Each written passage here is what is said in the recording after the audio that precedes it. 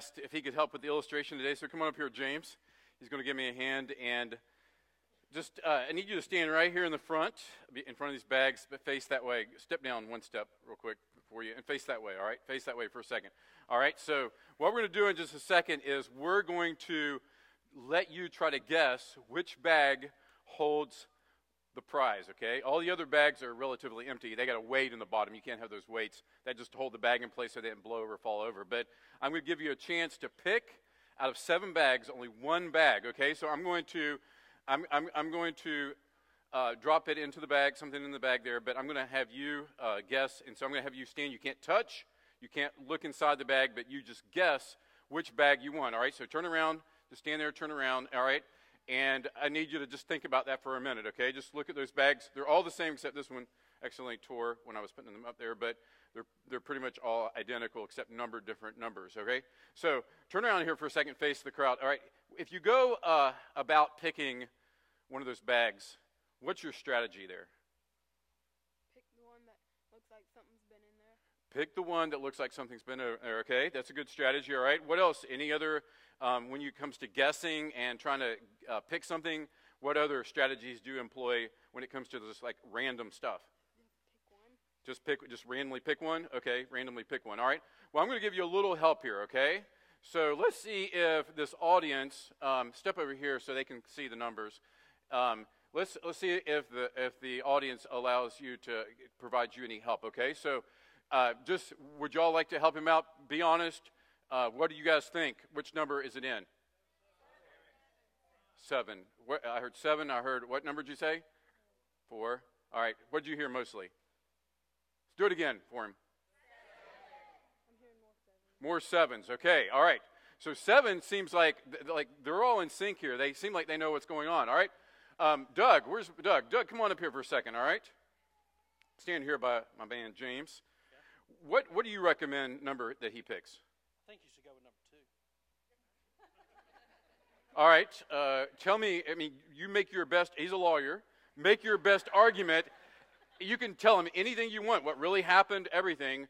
Tell him why he should pick number 2. I think you should pick, I'm a 3-time bag picking champion. I think you should pick number 2. Number 2, where's it at? Right. It looks like it's been messed with a little bit.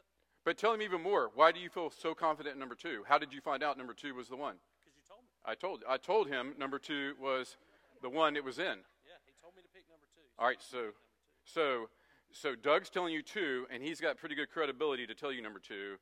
You have some other voices here that are saying 7. So, James, what are you going to pick? 2. He's going to pick number 2. Hold on, Doug. Stay here. Do you think he chose wisely? I don't know.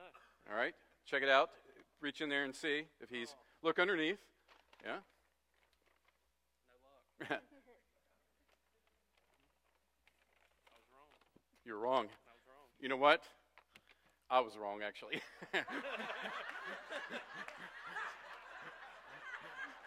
I thought 2, 3 was 2. Go ahead and give him those. All right. What do you have there? 2 Chick-fil-A gift cards, all right? If that would have worked properly, this would have been bag number 2, all right? These were just the empty papers from the gift cards, all right? So that was to throw you guys off. All right. Kind of blew my illustration there. But let's pretend it was in 2, all right, as we talk about today's passage. So think back to the way this illustration should work as we're working through the scripture today, all right? I'm going to refer back to it the correct way, not the incorrect way. All right, so we're in Mark chapter 11, and we're going to read it in verse 19 through 25. 19 through 25. So we've been tracking in Mark for quite a while now, and today's passage kind of was the end of last week's passage, but really this passage is so rich and so great, it needed to be a separate week, and so we're going to look at this passage today. Verse 19, and when evening came, they, that's Jesus and the disciples, went out of the city, that's Jerusalem. As they passed by in the morning, they saw the fig tree withered away to its roots. And Peter remembered and said to him, Rabbi, look, the fig tree that you cursed has withered. And Jesus answered them, have faith in God. Truly I say to you, whoever says to this mountain, be taken up and thrown into the sea, and does not doubt in his heart, but believes that what he says will come to pass, it will be done for him. Therefore, I tell you, whatever you ask in prayer, believe that you have received it, and it will be yours. And whenever you stand praying, forgive, if you have anything against anyone, so that your Father who is in heaven may forgive you your trespasses. Let's pray, and we'll look at this passage. God, we thank you for your word. And I pray you'll open our hearts to the truth of this. God, we pray that you will help us to rightly divide, as your scripture says, the word of truth, that we will correctly interpret this in the context it was given and in the understanding you give us through your word. And God, I pray that through our study this morning, that we will have a greater view of who you are and your power and your authority over all things. In Jesus' name, amen. So let me review a little bit where we've been in chapter 11 to catch us up to speed. All right, in chapter 11, we have Jesus' final week. He's going to, at the end of this week, he's going to die, be crucified, and raise again from the dead. And so this is the final week. This is the Passion Week. And so during the last couple days, what's happened was Jesus, you remember if you were here a few weeks ago, we had the graph of going up the mountain. He goes up the Jericho Road. He enters into Jerusalem. This Palm Sunday, Roy spoke on that week. It's Palm Sunday, what we call Palm Sunday. He is received as a conquering king, and he walks into the temple. He looks around. He leaves. He walks a couple miles, goes to a city called Bethany, where Mary and Martha and Lazarus lived, more than likely spent the night with them. And then he comes back to Jerusalem. On the way back into Jerusalem, he sees this fig tree. And it looks, if you were here last week, the fig tree looked promising from a distance, all right? The scripture tells us that Jesus was hungry. His disciples were hungry. Here was a fig tree that uncharacteristically was ripened possibly before it was even season. We were still like a month away from when figs should be on a fig tree. And it looks great, and so the disciples are excited. Of course, Jesus knows what's going on. They get close and realize that it gave the appearance of being fruitful, but actually there was nothing on it, no fruit at all. Jesus is giving a very good object lesson here, an incredible object lesson. So Jesus curses the tree, and he says, may you never bear fruit again. And then he heads into Jerusalem. And when he gets into Jerusalem, what we refer to as cleansing the temple, he begins to run out the money changers. He is furious that the house of prayer, a house for the nations to come and worship in, has been turned into nothing more than a glorified stockyard in the name of selling these animals for sacrifices. It's mess. It's chaotic. And the main thing that I believe Jesus was getting at there was the area of the temple where all of this commerce was being set up and happening was in the only area where the Gentiles could come and pray. This was the area where they were invited to come and to meet God and get to know God. And so verse 17, it says, is it not written, my house should be called a house of prayer for all the nations? But you have made it into a den of robbers. And so Jesus says, here's the purpose. Israel, your purpose was to be a light to the nations. Yet you turn inward, and it's just all about you. And in fact, you hate the Gentiles. You despise the Gentiles. And the very area that I've given them to come and meet me and get to know me, you've turned into this thing that is just abhorrent to me. It's blasphemous to me. And so Jesus uses the illustration of the tree as an illustration of the temple. That the tree that appeared to be fruitful, but in reality was fruitless, the Jews who had this temple, and they went through the religious activity week after week, offering sacrifices. They went through the motions. There appeared to be fruitfulness about their lives, but in reality, there was nothing true going on. No true worship. No true praying to God and seeking God, because they'd missed what they were called to do. And so God is not happy with just religious motions and going through and the hypocrisy. We talked about that a great deal last week. And that's what was happening. And so Jesus, basically, the cursing of the fig tree was basically saying, this temple, it's all going away. At the end of this week, everything that happens in this temple is history. Now, the temple wouldn't literally be destroyed until 70 AD, but everything was going to be obsolete at the end of the week when Jesus rose again. No more sacrifices. Jesus, the ultimate sacrifices. And God was going to bring judgment upon Israel, and he was going to bring judgment upon the temple. And so verse 20, now you see they've returned back to Bethany, and then they're headed back to Jerusalem again in the next morning. In verse 20, as they passed by in the morning, they saw the fig tree withered from its roots. And hopefully Peter here in his response isn't surprised by that, although it appears like he is. He remembers what he said, Jesus has said. He says, Rabbi, look, the fig tree that you cursed has withered, right? You would think Peter by now would have arrived at the conclusion that what Jesus says always happens, right? I mean, have we not seen this again and again and again with the disciples, that they question Jesus and they really are surprised by the authority and the power that he has?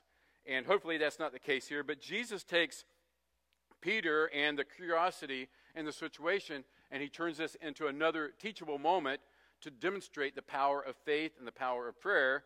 And in verse 22, Jesus says to them, have faith in God.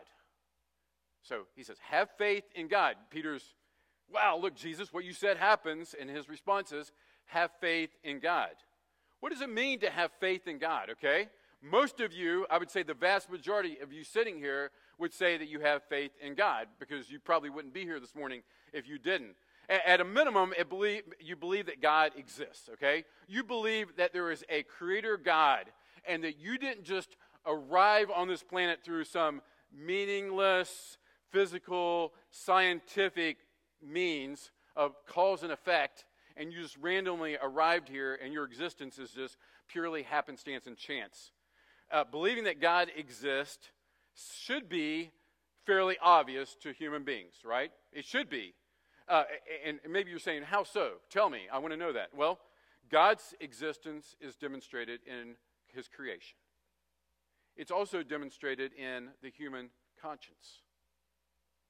It's demonstrated through God's revelation of himself. Most importantly, through Jesus Christ, who walked on this earth, did the incredible things that we've talked about, rose from the dead, being the greatest miracle of all, and then finally his revelation that he gives us in his word, which if you've read this word, you know there's something amazing and supernatural about it. It's not just a book that we've kept throughout the history of the world. It's something incredible.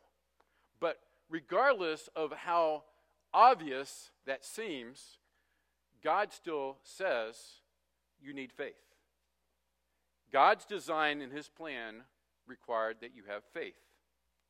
And that distinguishes between those who belong to him and those who don't belong to him. And while it appears to those of us who know God that the proof is obvious, for those who are here and you're not a believer, you're not convinced because you don't have faith. And we believe that faith is a gift from God, as Scripture teaches. And God isn't going to force faith upon you. He's not going to do that. I encourage you, if you find yourself today sitting here and doubting God's existence or questioning Jesus and the Bible, that you begin to express those concerns to God himself. Talk to God about that. God, give me faith. Give me faith. And so I'm going to give you a definition of faith. There's a definition of faith in Hebrews, which is great, but I want to give you a real practical definition of faith. Faith is trusting or believing God at his word. Faith is trusting or taking God at his word. And faith isn't, as I've mentioned, these evidences, it's not blind, like some critics might suggest, but it's a response, again, to evidence. Again, it's based on real events that can be investigated, which were recorded in history. It's based upon the reality that we exist. If you're sitting here today, you exist, and I don't know about you, but I don't think that anything that I see around me just occurred by just spontaneous combustion, right? All right. I don't think that we would ever think that this iPad or this Bible or this podium just arrived here out of just random chance, out of nothing, yet there are many people, and maybe some in this room, who feel that way, that you just, I just popped into existence from nothing. But faith isn't based upon that, faith in God, and just random faith in, boy, I came from zero. But you know and I know in our heart of hearts that that can't be true. And it's also based upon the evidence that all cultures of all times have had some kind of moral law, some kind of moral code that dictates their behavior. And then finally, it's based upon an innate human longing for something greater than ourselves. So these are all things that you can seek and pursue and look at. It's not just some feeling that James would have, like, okay, let me try to just figure this out on my own. We'll get back to that. And so it's not just some vague feeling that I'm arrived, or it's not just some vague feeling that there's this deity, this higher power, but now he's just kind of let me just kind of drift and do whatever I want to do, or this world just happened the way that it is going to happen. That's called being a deist. But if it's true that God exists, his scripture says, his revelation says that he rewards those who seek him. And so we believe scripture teaches, and through God's revelation of himself, that he says that he's a personal creator God who desires to have an exalted position in your life and in my life. He desires to have an exalted position in our lives. So he knows us. He loves us. I know him. I love him. And I have an internal relationship with God because of Jesus Christ.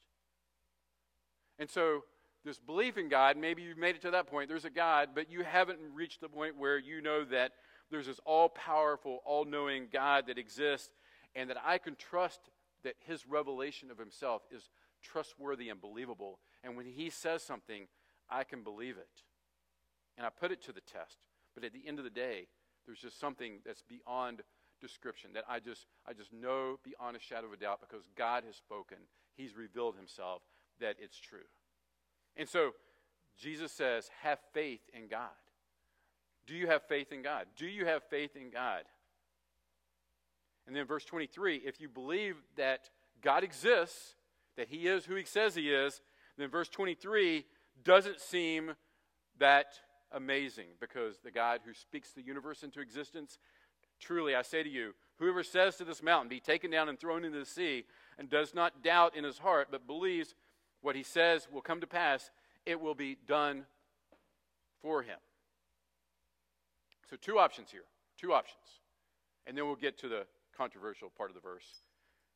He says, whoever says to this mountain. I'm going to point this out. This is probably for maybe the handful of Bible students who would like to dig in here. Two options for what this mountain could be. It makes a big difference how you approach this passage. The first is the Temple Mount. You know, we just talked about that the last few weeks. Jesus is all focused in on the temple, which sits on a mount, okay? And so if he's referring to the Temple Mount there, then this interpretation goes one direction. I don't think that's the case here, and the reason why is because there's many other times throughout the gospel where Jesus gives a similar encouragement, just believe, just trust, have faith in God, and these miraculous things can happen, like the mountain moving. And so I don't think that's the context here, even though it might seem to be. And if you go that way, you go in a completely different direction. I think he's referring to the Mount of Olives. He's standing on the Mount of Olives, and he's saying, if you stay to this mountain, be moved and thrown into the sea, it's going to happen. Now, one thing to be aware of here is Jesus was speaking figuratively mountain, all right? Just like in our time, it was a common colloquialism of their day that a mountain was a metaphor signifying a seemingly impossible task, all right? So just like us, like, I need that mountain moved. That's huge. That's the same thing that was in their day, and we got it from them probably, that it's strong and immovable, a problem which stands in our way. But here's what I want to be careful of, because we do understand this to be figurative and not literal. A literal mountain, God, Jesus isn't saying just, I grew up in West Virginia, which is called the Mountain State, okay? I've told you as a kid over the years, like trying to walk on water. I don't know if you remember that. You know, Jesus said, walk on water. I can walk on water, and I can do these things. All right, I tried to move a mountain here and there. I'll be honest with you. I was like, Jesus, you said if I just believe enough, it's going to happen. All right, move. All right, we didn't have a TV growing up, all right? So this is how I entertain myself. And so the mountain didn't budge, okay? And I really, really worked up some pretty strong belief there. He's not referring to a literal mountain, but even though he's not, this is still very radical in nature, okay? It's very radical in nature. He says, if you believe this problem, this challenge, this situation that's sitting in your path, if you believe and have faith and don't doubt, it's going to be done for you. God is willing to, by grace, to unleash great power upon his people, is what Jesus says. He's willing to unleash great power upon his people. And so Jesus is saying great difficulties can be removed when a person has faith. He's saying that faith, the faith of God's people, is the channel through which God chooses to manifest his glory. He manifests his glory through the faith of his people. Don't miss that. That's incredible. It's radical. And oftentimes, I'll talk about this in a minute, we forget this. And so, if we have little faith, little glory is seen through us. If we have little faith, little glory is seen through us. But as I said, this is a very controversial verse because of this reason. We know that many people have taken this, many denominations have taken this, and distorted this verse and turned it into just, it's God in a genie bottle, right? I just want something. Jesus said, if I just want something bad enough, and I believe and have faith, then I just rub that genie bottle, and boom, God's going to do that for me. And basically, they're saying it's all about me, right? It's what I want. If I see something and I want it, I'm just going to believe and trust and pray to God, and God's going to provide that for me. That's the common belief of the culture, and it's a common belief of a lot of churches and a lot of Christians. I have some friends who opened a store, and they just really have a big heart for evangelism. And they were telling me that on the business cards and inside the store, they printed up, we offer free spiritual advice. Free spiritual advice. And they were so excited because they were going to be able to share the gospel with people. They had lined up a person who would take those calls and to walk somebody through, pray with them, and share with them Jesus. And they waited and waited, and finally they received a call. And the person who was receiving the call, I called them and said, hey, I've got my first call, and the person's coming to see me. Well, the person showed up to see them and meet with them, and the first question they asked, they said, okay, do you use a crystal ball or do you use tarot cards, all right? And see, that's the belief of our society. Like, if I want spiritual help, then show me what God can do for me, or this supernatural force or this high power can do for me, okay? And so people take this verse and they twist it around and they turn it in. I want what I want, when I want it, and God should provide that for me. And then they believe that, if I just work up enough faith, if I just believe enough to really put, enough mental power into choosing, then I will figure this out. I will come to the right conclusion. Just like, which one is it? I believe it's one. I believe it's one. And if my illustration had worked correctly, Doug knew the answer, or he thought he did. Doug knew the answer. And so the point was going to be, Doug is reliable. James ultimately trusted Doug.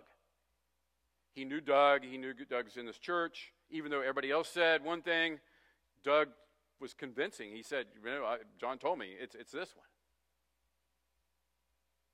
And that's what Jesus is getting at here. It's not the quality or size of your faith that matters. It's the God that you put your faith and trust in. The object of the faith is what matters. And so let's be careful that we don't turn this into, okay, I'm in Christ, as God, you said this, boom, I'm believing it, and provide that for me. Just another illustration growing up. There was a guy in our church, his name was Sam Hilton. Man, just one of the most supportive guys that you'll ever meet. And his son was a year behind me in school. Just a big fan of our basketball team and our soccer team. He cheered, to every game. It was very vocal and encouraging. But Sam got cancer. And we began as a church to really pray for him, intercede for him, seek God for him. And there was times in that process where it appeared like maybe Sam was going to have healing. But Sam, ultimately, he died about a year after he was diagnosed with cancer. And I remember thinking, God, did I just not believe enough? Did I not just have enough faith that Sam would be healed? I mean, I prayed really hard. I don't know how I could pray any harder and how I could pray any more. But Sam wasn't healed, and many other people were praying as well.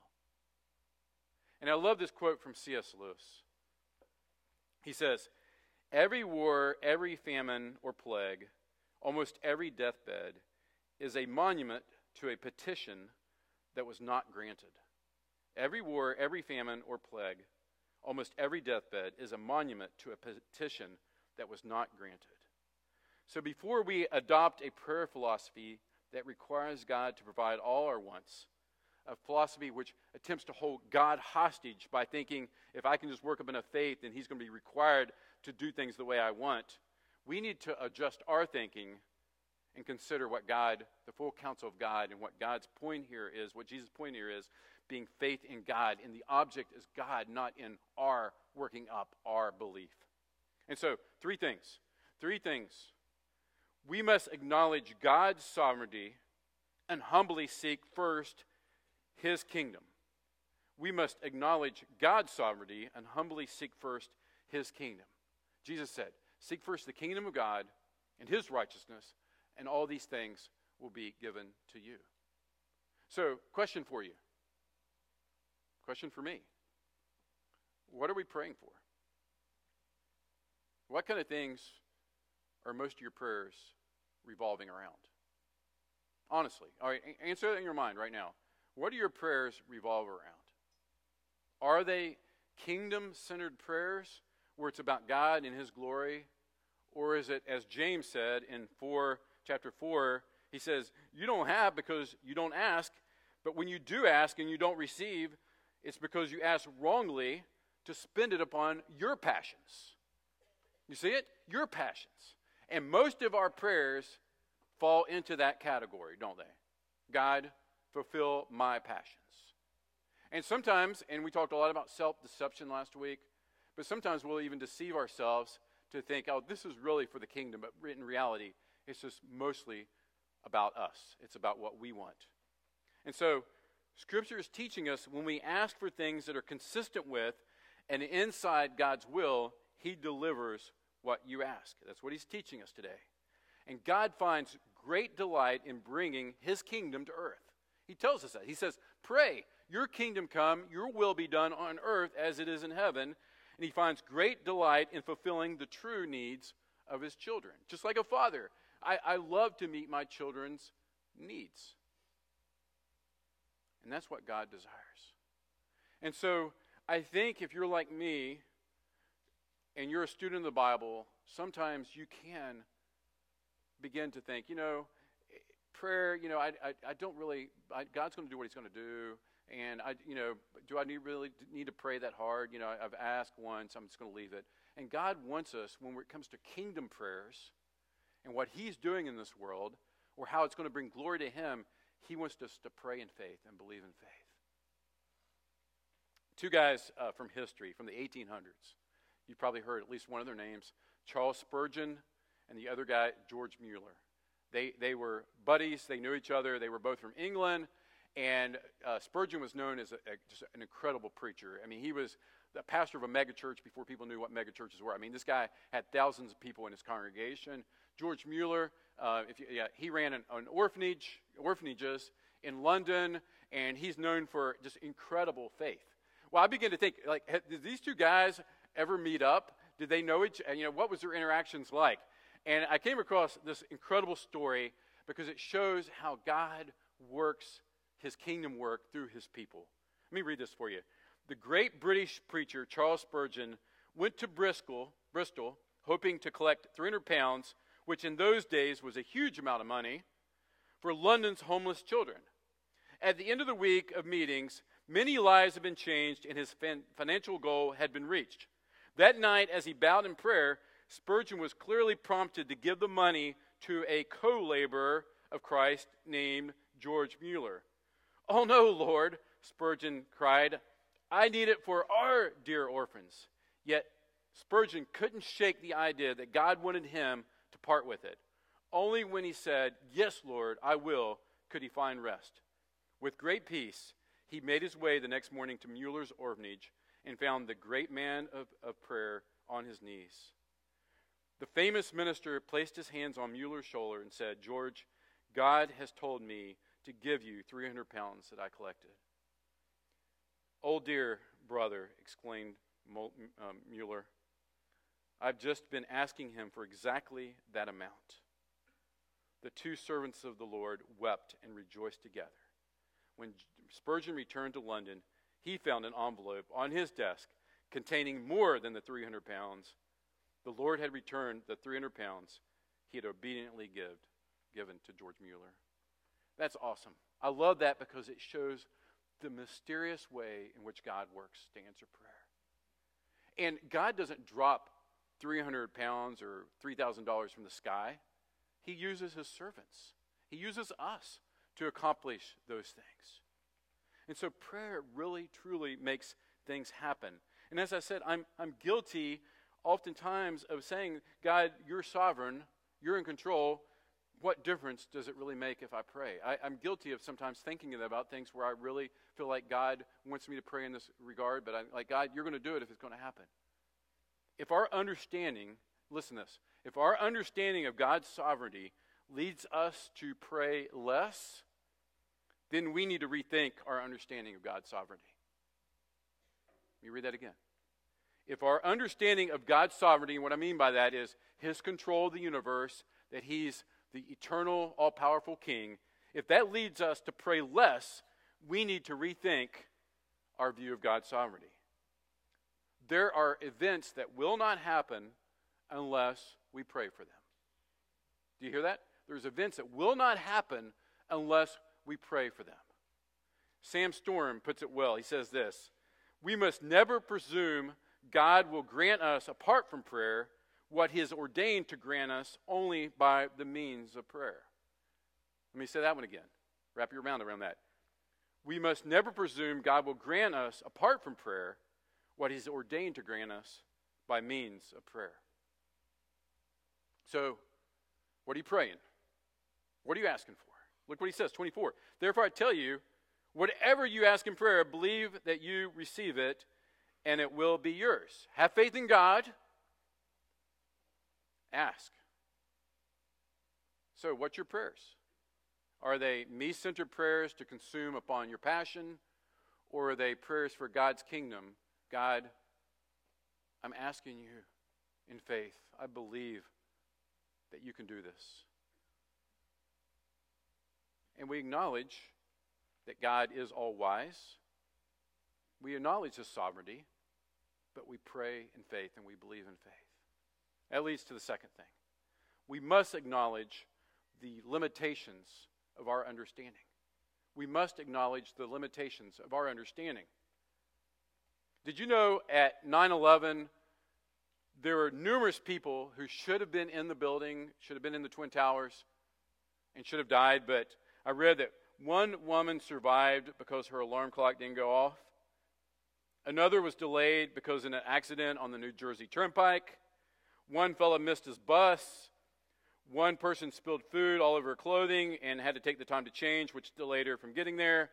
One person's car wouldn't start.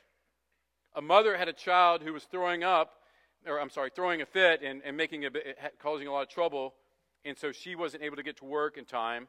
Another guy had a new pair of shoes, and he got a bad blister on his foot, so he stopped by the drugstore to buy a Band-Aid, and he's alive today because of that. All right, put yourself in, think about your inconveniences lately, that flat tire, that person who delayed you, this or that situation. Probably a lot of times in those moments we're praying, "God, please take care of this. Please fix this. Please don't let this happen. God, please let my route to work today to be smooth. Just move the traffic, part the traffic away from me so I can just cruise through Tallahassee, right, and get to where I'm going." Those are the type of prayers we pray because, again, they're all about us, right? Like, this is better for me. And so we're limited. And all those people who, if they had been Christians, they would have prayed and asked God to make like this be smooth and don't allow any inconveniences to their life. But the very inconveniences they encountered were the things that saved their life. In our limited knowledge and our limited wisdom, we may not want what God knows is best for his glory and our good. True? We may not know. When God doesn't miraculously heal Sam Hilton, did I fail? Did I just not work up enough faith? Does God still love me? Is he listening to me? All these things that are in our minds at those times. But we must look at Jesus Christ.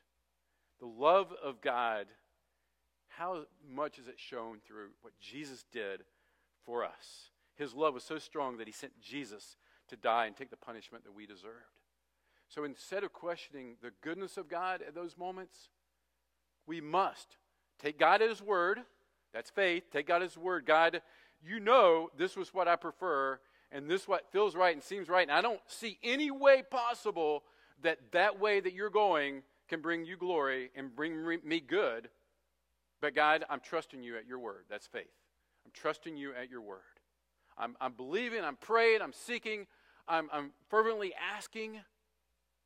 And as Jesus told in another parable, I'm going back and back again and again asking. But at the end of the day, I realize that God, you're smarter than me. You're all wise. And I don't know what you're saving me from or what you're doing for your kingdom, because this isn't happening the way that I hope it would happen. 1 John 5:14-15. And this is the confidence that we have toward God, toward him, that if we ask anything according to his will, he hears us. And we know that he hears us in whatever we ask. We know that we will have the requests that we have asked of him. So Jesus promises to provide whatever we ask in prayer if it rests on the understanding that we pray with his priorities in mind, with his godly priorities, with his will in mind.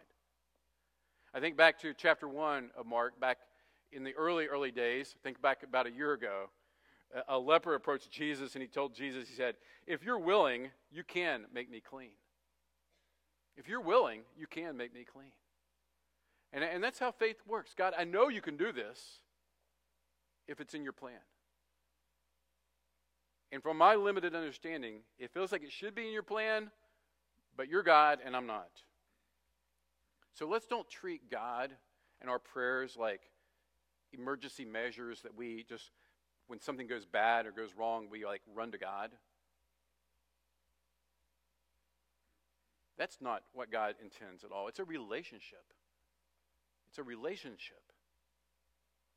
And so within the relationship, just like Jesus, our model, God, I can only do what you do. I can't do nothing by myself. This was Jesus' words in the Gospel of John. I can do nothing of my own. Can Jesus really do nothing of his own? He says, only what I see God's doing. What God, your will is, that's what I'm going to do. And so, do we not need to remix our prayers? Think about it. I mean, your prayers that you're praying and I'm praying so many times are just the same things we pray every single day. And we just go through the motions, and God says, I hate your religious show. I hate you going through the motions. What's the motivation? Where's the heart? Are you seeking me for things that move my kingdom, for my glory? Today in our elder meeting at 1:30, our staff is going to be sharing with the elders some of the things we feel like God's put on our heart for Grace Church in 2020. And it's pretty awesome that many of us really, truly have some things that are way beyond our ability to pull off. And one of the key things that we're talking about today requires great prayer. In fact, Mitch came up with a 29-day prayer list to give to our leadership. Pray for 29 straight days for this and see if God's leading or not. You see, when we pray for God, bless the food, which we're glad we have food, right? God, give me safety today. God, bless Aunt Sue out in Washington. When we're praying those type of prayers, what kind of kingdom value are we praying for? What kind of kingdom ministry are we praying for? But when you pray for Aunt Sue, that God will draw her back to yourself, God. Help her to, through my words and through others who encounter her, that she will see the glorious salvation that God offers in Christ. It takes time. It takes effort, right? We have to put a little more thought into than just spitting out the rote prayers. We begin to step back and say, God, prayer is so important that I'm going to actually prioritize time for it. And I'm going to take time to really, really think about what I'm saying. And invest in your kingdom and believe. And then the final one. We must acknowledge that we cannot be right with God if we aren't right with others. Look at verse 25. He says, and whenever you stand praying, forgive, if you have anything against anyone, so that your Father also who is in heaven may forgive you of your trespasses. So Jesus says that faith and a willingness to forgive, these are conditions for effective prayer. Faith and your willingness to forgive others. As Paul Tripp likes to say, you're horizontal and you're vertical, right? Horizontal and vertical. With God, with others, have to be in sync there. And Jesus makes that point. He says, you got to consider how you're living with your fellow believer. Galatians 5:6 tells us that faith works by love. And so if we truly have faith in God and we're truly seeking first His kingdom, I will also have love for my brothers and sisters in Christ, even those who have offended me and hurt me. Because Jesus forgave much for us. How can we not forgive others? You know, the sad thing, I don't know this, I'm just guessing it's true, and it probably is. In this room right here, right now, some of you are going to go home and pray, and maybe even pray with more focus, but you're still unwilling to forgive somebody in this room or in this church. And not my words, but Jesus' words. God's not going to honor that prayer. In fact, take it a step further, Peter tells us that husbands, if you're not honoring your wives, treating them with respect and dignity, God's not going to listen to your prayer. You see, it matters, these relationships, to God. The horizontal and the vertical. So, are you willing to forgive, let go of that hurt that's been done against you? Maybe you're thinking, Pastor John, you have no idea what this person has done. And you also have no idea that they have no desire to reconcile. I mean, you just don't know the situation. Jesus says, let go of it. Forgive it. And you probably have to do that again and again and again, right? A lot of times when you pray, God, I just forgive. I just let go of that. And if it is somebody within your sphere who is possible to go to them, and you have not done that, you need to do that. Jesus said that in another place. He said, if you go and lay your gift on the altar and you remember you have something against a brother or sister, you go to them and make it right and then come back and give me the sacrifice. And so very practically, is there bitterness in your life toward another believer? Are you angry toward another believer? Are you, in your mind, that's going on in your mind, are you thinking about revenge, or I hope they get what they deserve, I hope they get what they gave me? Are you doing that? God says, I don't honor that. I don't honor that. So God's sovereign. And He says, pray, believe, trust. He's in control, but seek first His kingdom. Your prayers should be God-centered, seeking His kingdom. And He says, I'm going to answer that. I'm going to work in a way that you can't even fathom. And if the answer to prayer doesn't turn out to be exactly the way that we prayed or hoped, we know that God's understanding is a lot greater than ours. And we're going to trust Him even in that. And then finally and practically, before you start to pray those prayers, there's somebody you need to forgive. You need to do that. You need to go to them. Talk to them. Attempt to make it right.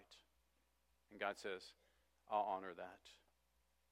Don't we have an amazing, loving Father who desires to meet our needs,